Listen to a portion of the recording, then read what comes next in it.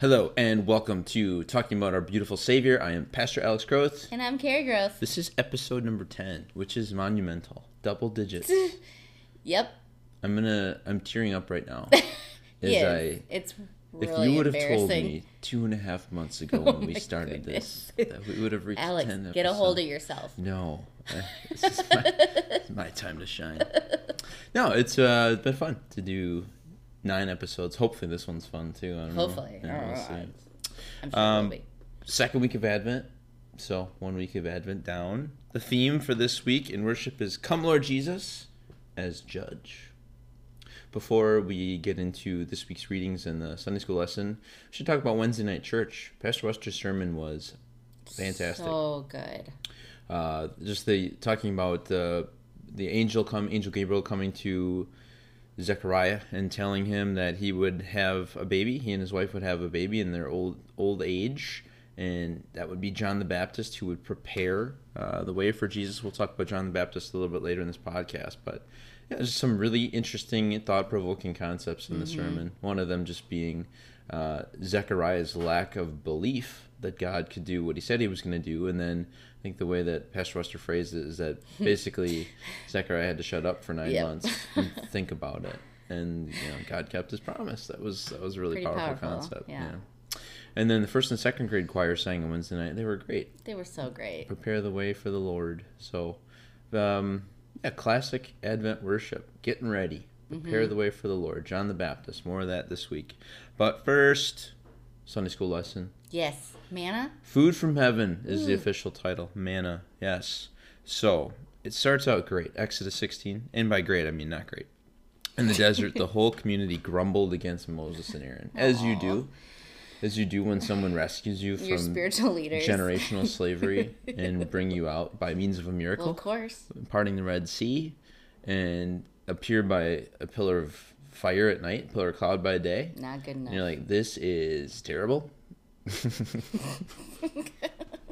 I do not like this. I do not like that God rescued us and now we're out in the desert and No fair. Yeah. But we are like that too, so. I'm not like that. Okay, I am. But yeah, the whole desert community is grumbling against Moses and Aaron. I wrote down what they said, which is one of my favorite complaints in the Bible. They're grumbling against Moses and Aaron. If only we had died by the Lord's hand in Egypt. There we sat around pots of meat and ate all the food we wanted. But you have brought us out into this desert to starve this entire assembly to death. Okay, Wow. Little emo, a little overdramatic there, Yeah. you think? Yeah, and, I was going to say the grass is always greener on the other side, but in this case, it's like the sand is always tanner on the other side. Softer, maybe? No, definitely tanner. Deeper? No, it's going to be the color. Okay. So they're looking at their time in Egypt with rose-colored glasses. Right. As if, we had so much fun in Egypt. It's way worse being out here now. And they were crying out to God. They were oppressed. Yeah, it was Miserable. terrible. They were, their firstborn children were being killed. So obviously they are in a dark spiritual place, which we've been there. Yep. We still struggle with that. But just the arrogance of God has rescued them, and then for them to be grumbling against God and acting like it was better before is pretty ludicrous. But this is one of those great lessons where you see God's patience. So the Lord said to Moses, I will rain down bread from heaven for you. You just think about Wow. that. They've been grumbling against God, who's done several miracles already, and his response is, you know what? I'm going to do a miracle and feed you. Here's some delicious heavenly bread. Yeah, the people are to go out each day and gather enough for that day. In this way I will test them and see whether they will follow my instructions. On the 6th day they are to prepare what they bring in, and that is to be twice as much as they gather on the other days. So Moses tells us he shared God's word with the people. This is the plan, and then announced that God was going to appear visibly. And you just think, if you're the Israelites and Moses is like, here's God's plan, guess what? God's going to show up now. I mean, how do you feel? Like, ooh, Terrified? We've messed this one up, but God doesn't come to destroy them. He just, again, appears as that pillar of cloud and then gives them food. And they get quail at twilight, so in late afternoon, early evening, and they get manna in the morning. Do you remember? I'm going to put you on the spot. What does manna mean? What is this? Oh, very good. Yeah, it means what is it? Ooh, I was wrong. We're told it was white like coriander seed. I was gonna look up what coriander seed looked like. Just white seeds, tiny. Are they really? Do you know that for sure? I have no idea. I'm just guessing. Yeah, I'm pretty sure. Okay, well, I forgot to announce this before. Since this is our 10th episode, send in a picture of white coriander seed to the podcast. And the first person that does, what's going to be the prize? A shout out. A shout out in episode 11, if we make it there. If we make it there. Time will tell. So, white like coriander seed tastes like wafers made with honey. I remember we always had Bible class in the morning, or like, like whatever the Bible history class was in grade school in the morning. And every time we did the manna and quail lesson, it made me hungry. Yeah. It was like right around we were hoping for that mid-morning snack. It was like 9:15. Yeah, somewhere around there. So the quail, I just thought of like chicken. And then I always thought of, what did I think of when it came to the manna? Like Frosted Flakes. Oh. And I was a big Frosted Flakes fan growing up. So the idea of like, I could really go for some Frosted Flakes and chicken right now. Classic max of taste. I always thought of those wafer cookies, the like vanilla. What? Oh, vanilla wafers? No. Ooh, maybe I did. I don't know. The long skinny slabs. What are you talking about? They're pink. Some are pink. Some are white. Send in a picture. Wait, what? Like, never mind. I don't know. Like, did they have frosting on them? Well, yeah, in the middle. Oh, those are gross, scary. No, I love those. Those were like mouth-watering. That's the manna that I thought about every time. I don't think it was anything like that. Well, definitely we shall see. Definitely like Frosted Flakes. So, yeah, amazing that God is responding to their grumbling by feeding them by means of a miracle. And we're told that everyone gathered just as much as they needed, which is a miracle too. Like, they're all gathering different amounts, but whatever amount they gathered, it was just right. And then it melts away over the course of the day. God had told them not to keep any till morning. It was a chance to trust him. Some kept some anyway, and it rotted. So, kind of a rude awakening the next day when you go, let's see if we have some manna left. And, you got rotten manna there. They were to gather twice as much on the Friday before the Sabbath. They wouldn't do that work of gathering on the Sabbath.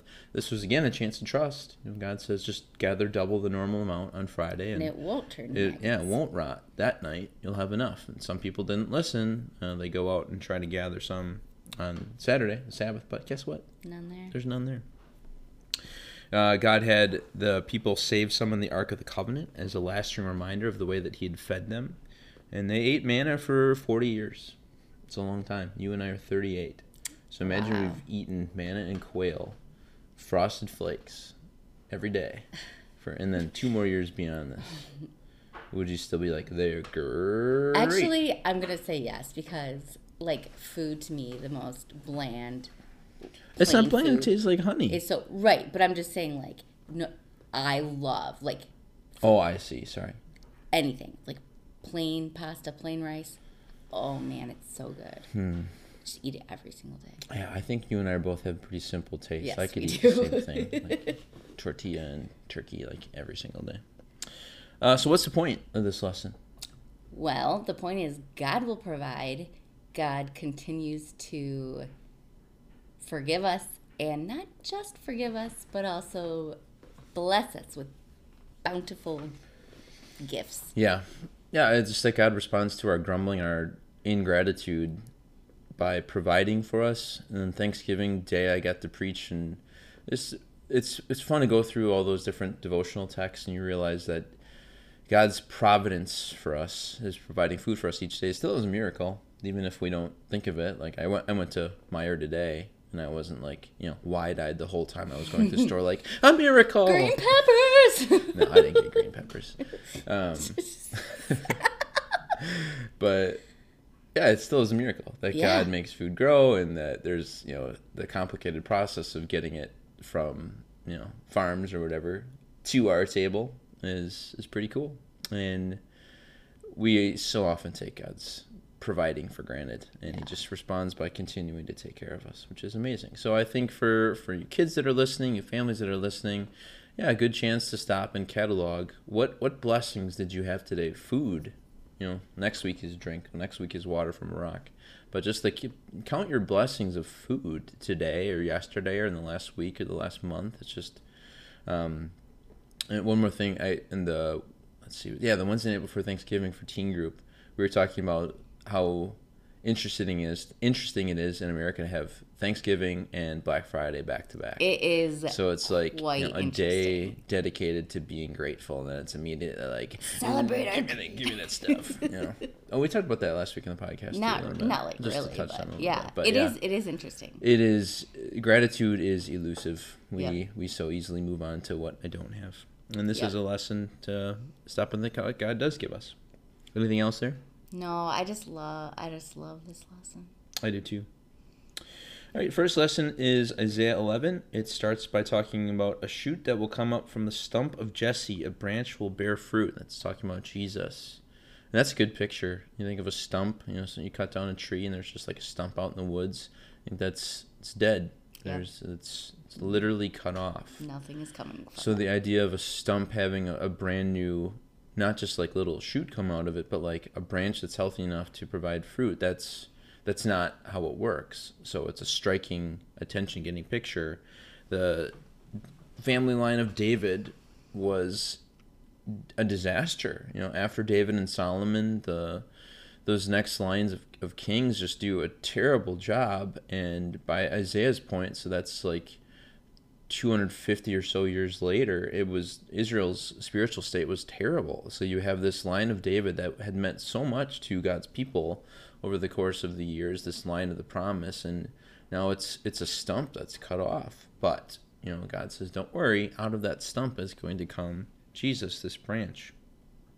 We hear a little bit about the Messiah in this section. It says the Spirit of the Lord will rest on him, and part of those blessings of having the Spirit of the Lord resting on him include things like wisdom, understanding, counsel, might, and the fear of the Lord. And all those things describe Jesus to a T. When you think of Jesus here on this earth, it's easy to think about his miracles because they're very attention-getting. Think about him on the cross, which is crucial, but just how wise he was, the decision-making that Jesus made as true God, which we needed him to do. The fear of the Lord, which is an underrated characteristic that you and I should want to have, that I respect God. I respect God too much to ignore him. I respect God too much to not hear his word and believe in him and all those things. The reason I think this reading gets placed on this Sunday with the judgment theme, it says, he will not judge by what he sees or hears, but with righteousness he will judge the needy. So Jesus is going to be a really good judge. And then it says, it has some sort of intense imagery here. He will strike the earth with the rod of his mouth, and righteousness will be his belt. So, I don't know, do we like the idea of Jesus being a judge who strikes the earth with the rod of his mouth, a judge who wears faithfulness as a sash around him? Do we like that? Wow, well, that's a deep question, Alex. We should like it, yeah. But do we? I mean, well, okay, no. And why don't we? I mean, why doesn't this isn't? I don't think this is one of our favorite pictures. Jesus as judge. Because we don't necessarily want to have to think about like what I am going to be accountable for these decisions that I'm making what I do with my life, what I think and say, it matters. Yeah. So when you tell me that the Messiah is going to come and be my judge, that puts me on edge a little bit, unless I understand that he's coming to be a judge who helps the needy, and I'm the needy. I'm spiritually impoverished. I'm spiritually poor. So he's coming to judge righteously, but unfairly, in a sense. He's coming to judge me according to his word, his gospel promises. So we don't need to be afraid of judgment, because I know what the judgment is going to be. It's going to be not guilty, even though I'm super guilty. The pictures of peace, Pastor Wester talked about some of these pictures in chapel this week. The wolf lying down with the lamb, the calf and the lion, and a little child will lead them. A kid playing by a viper's nest, a baby playing by a cobra's nest, and just kind of not being afraid. And when you were in chapel, so this week he put a picture up of a wolf, and he had just kind of like photoshopped a lamb little onto lamb. the picture. And as soon as he showed it on the screen, there was a gasp in the sanctuary from some of the kids, like, That lamb. that poor lamb. And it was funny because he kind of stopped and like took note of that. Like, yeah, that's like the point. Right. A wolf.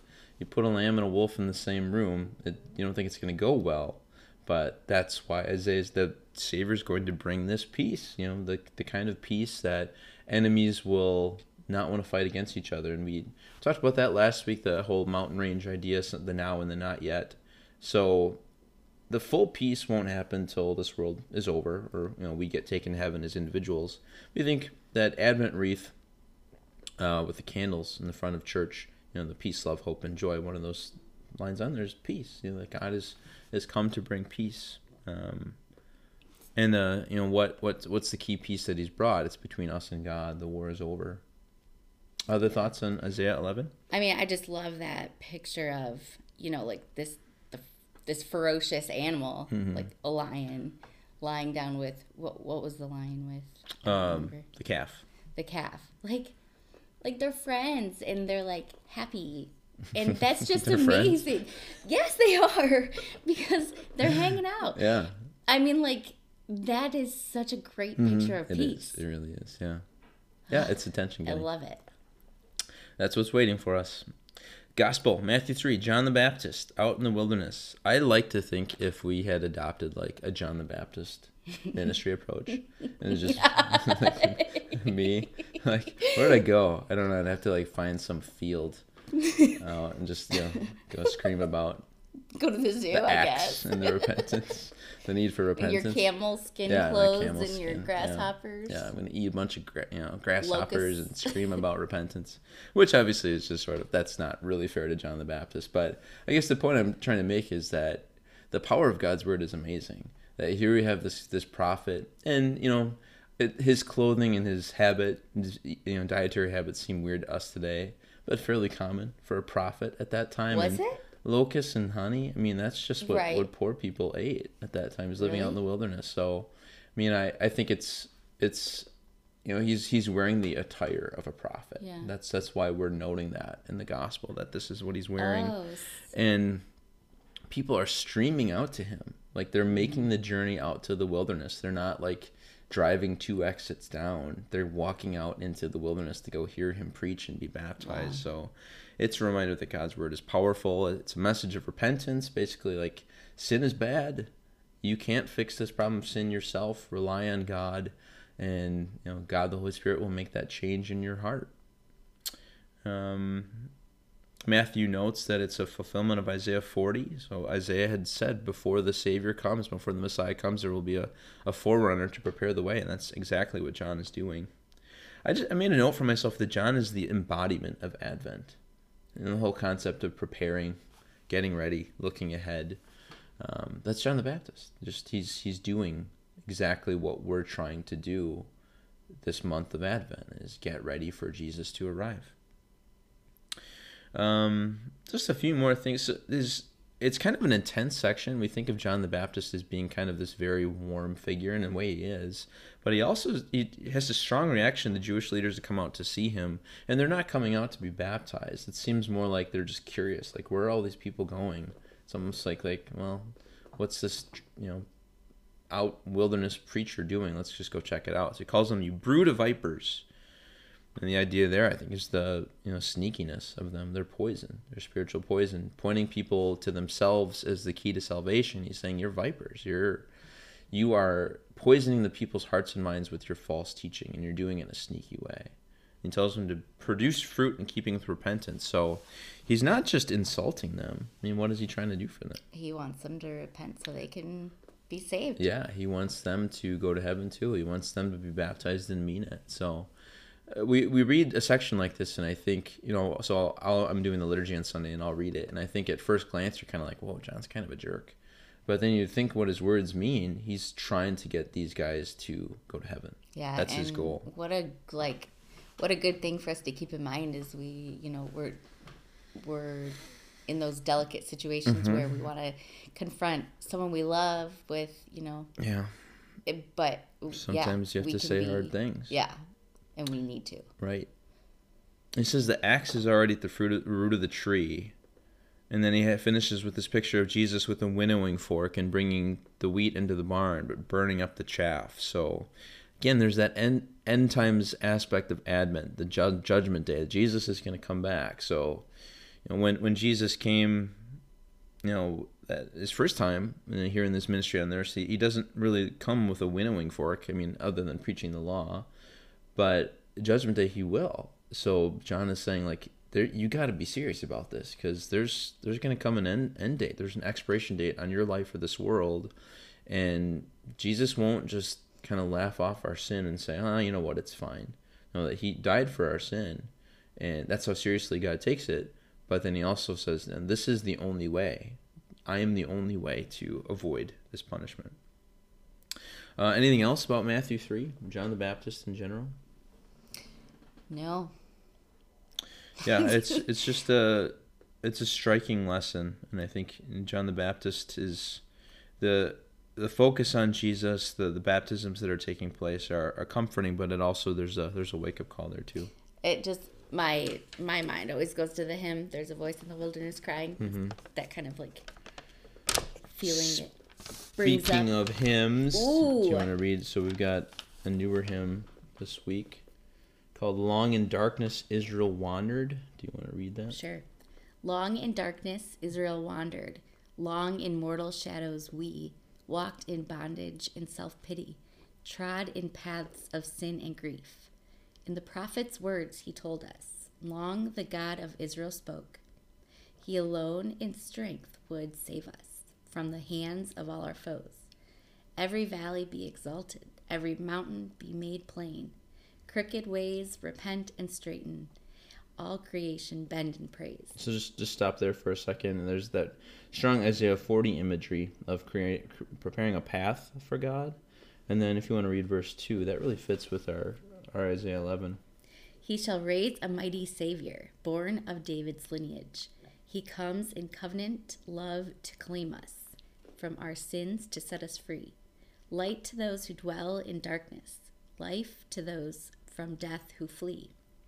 Joy unto the earth and gladness, to your pathways dawning peace. Yeah, it's very good. This is the first hymn we'll sing on Sunday. It's that being freed from darkness.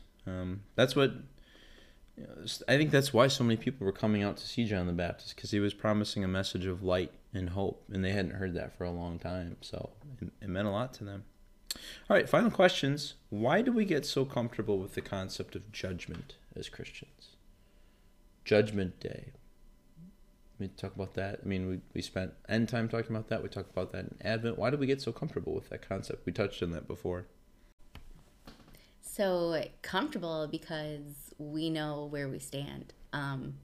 When Jesus comes as judge, we know that we have been made righteous because he gave us his righteousness. So that's like amazing. Mm-hmm. Yeah, I said before, I think Jesus as judge is not our favorite picture of him. And I think, for understandable reasons, the idea of being judged, we don't really like it. We know that we've messed things up. We know we should be guilty. And yet, there's a good way to become comfortable. I think it's a positive that we get so comfortable with the idea of judgment, because we know, like you said, it's Jesus in our place. What would it look like to be too comfortable with Jesus as judge? When does it become a negative? I think since we know, well, I've got faith in Jesus as my Savior and he covers my sin. So now, okay, this one isn't such a big deal. Mm-hmm.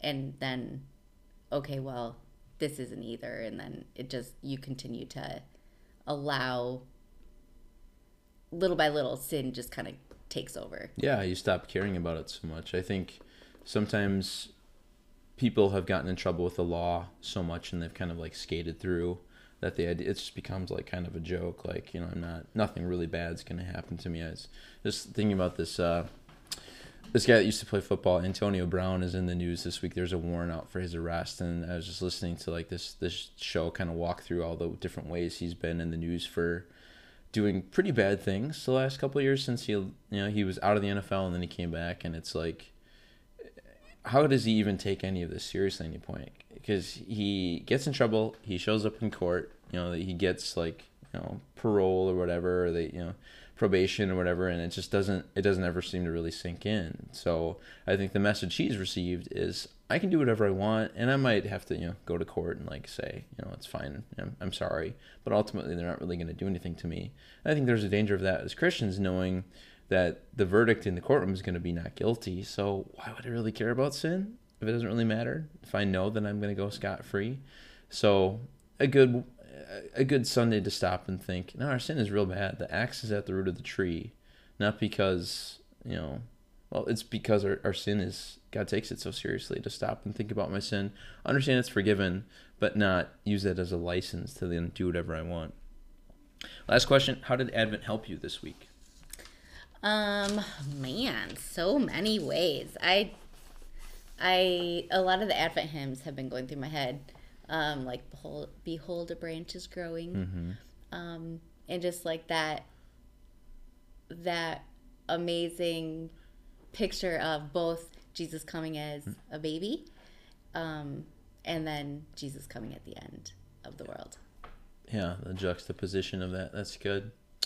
I got to see someone in the hospital yesterday, and just hours before that, hearing all these Advent promises, it was good for me to kind of just be able to take them to someone in a tough situation and just say, let's really listen to what God is saying here, because if we listen to him, like Zechariah ultimately listened to God, it's for our benefit. This God can do anything. God who can give a child to a couple in their old age, this God who can become a human being in the flesh. Like if we're really listening to him, our life can go more smoothly, because we believe that he loves us and will do whatever's best for us. That picture of peace, just like when we get to heaven, it'll be like the wolf and the lamb lying together, but like we have that now, because we can live as if we have that now, because we do have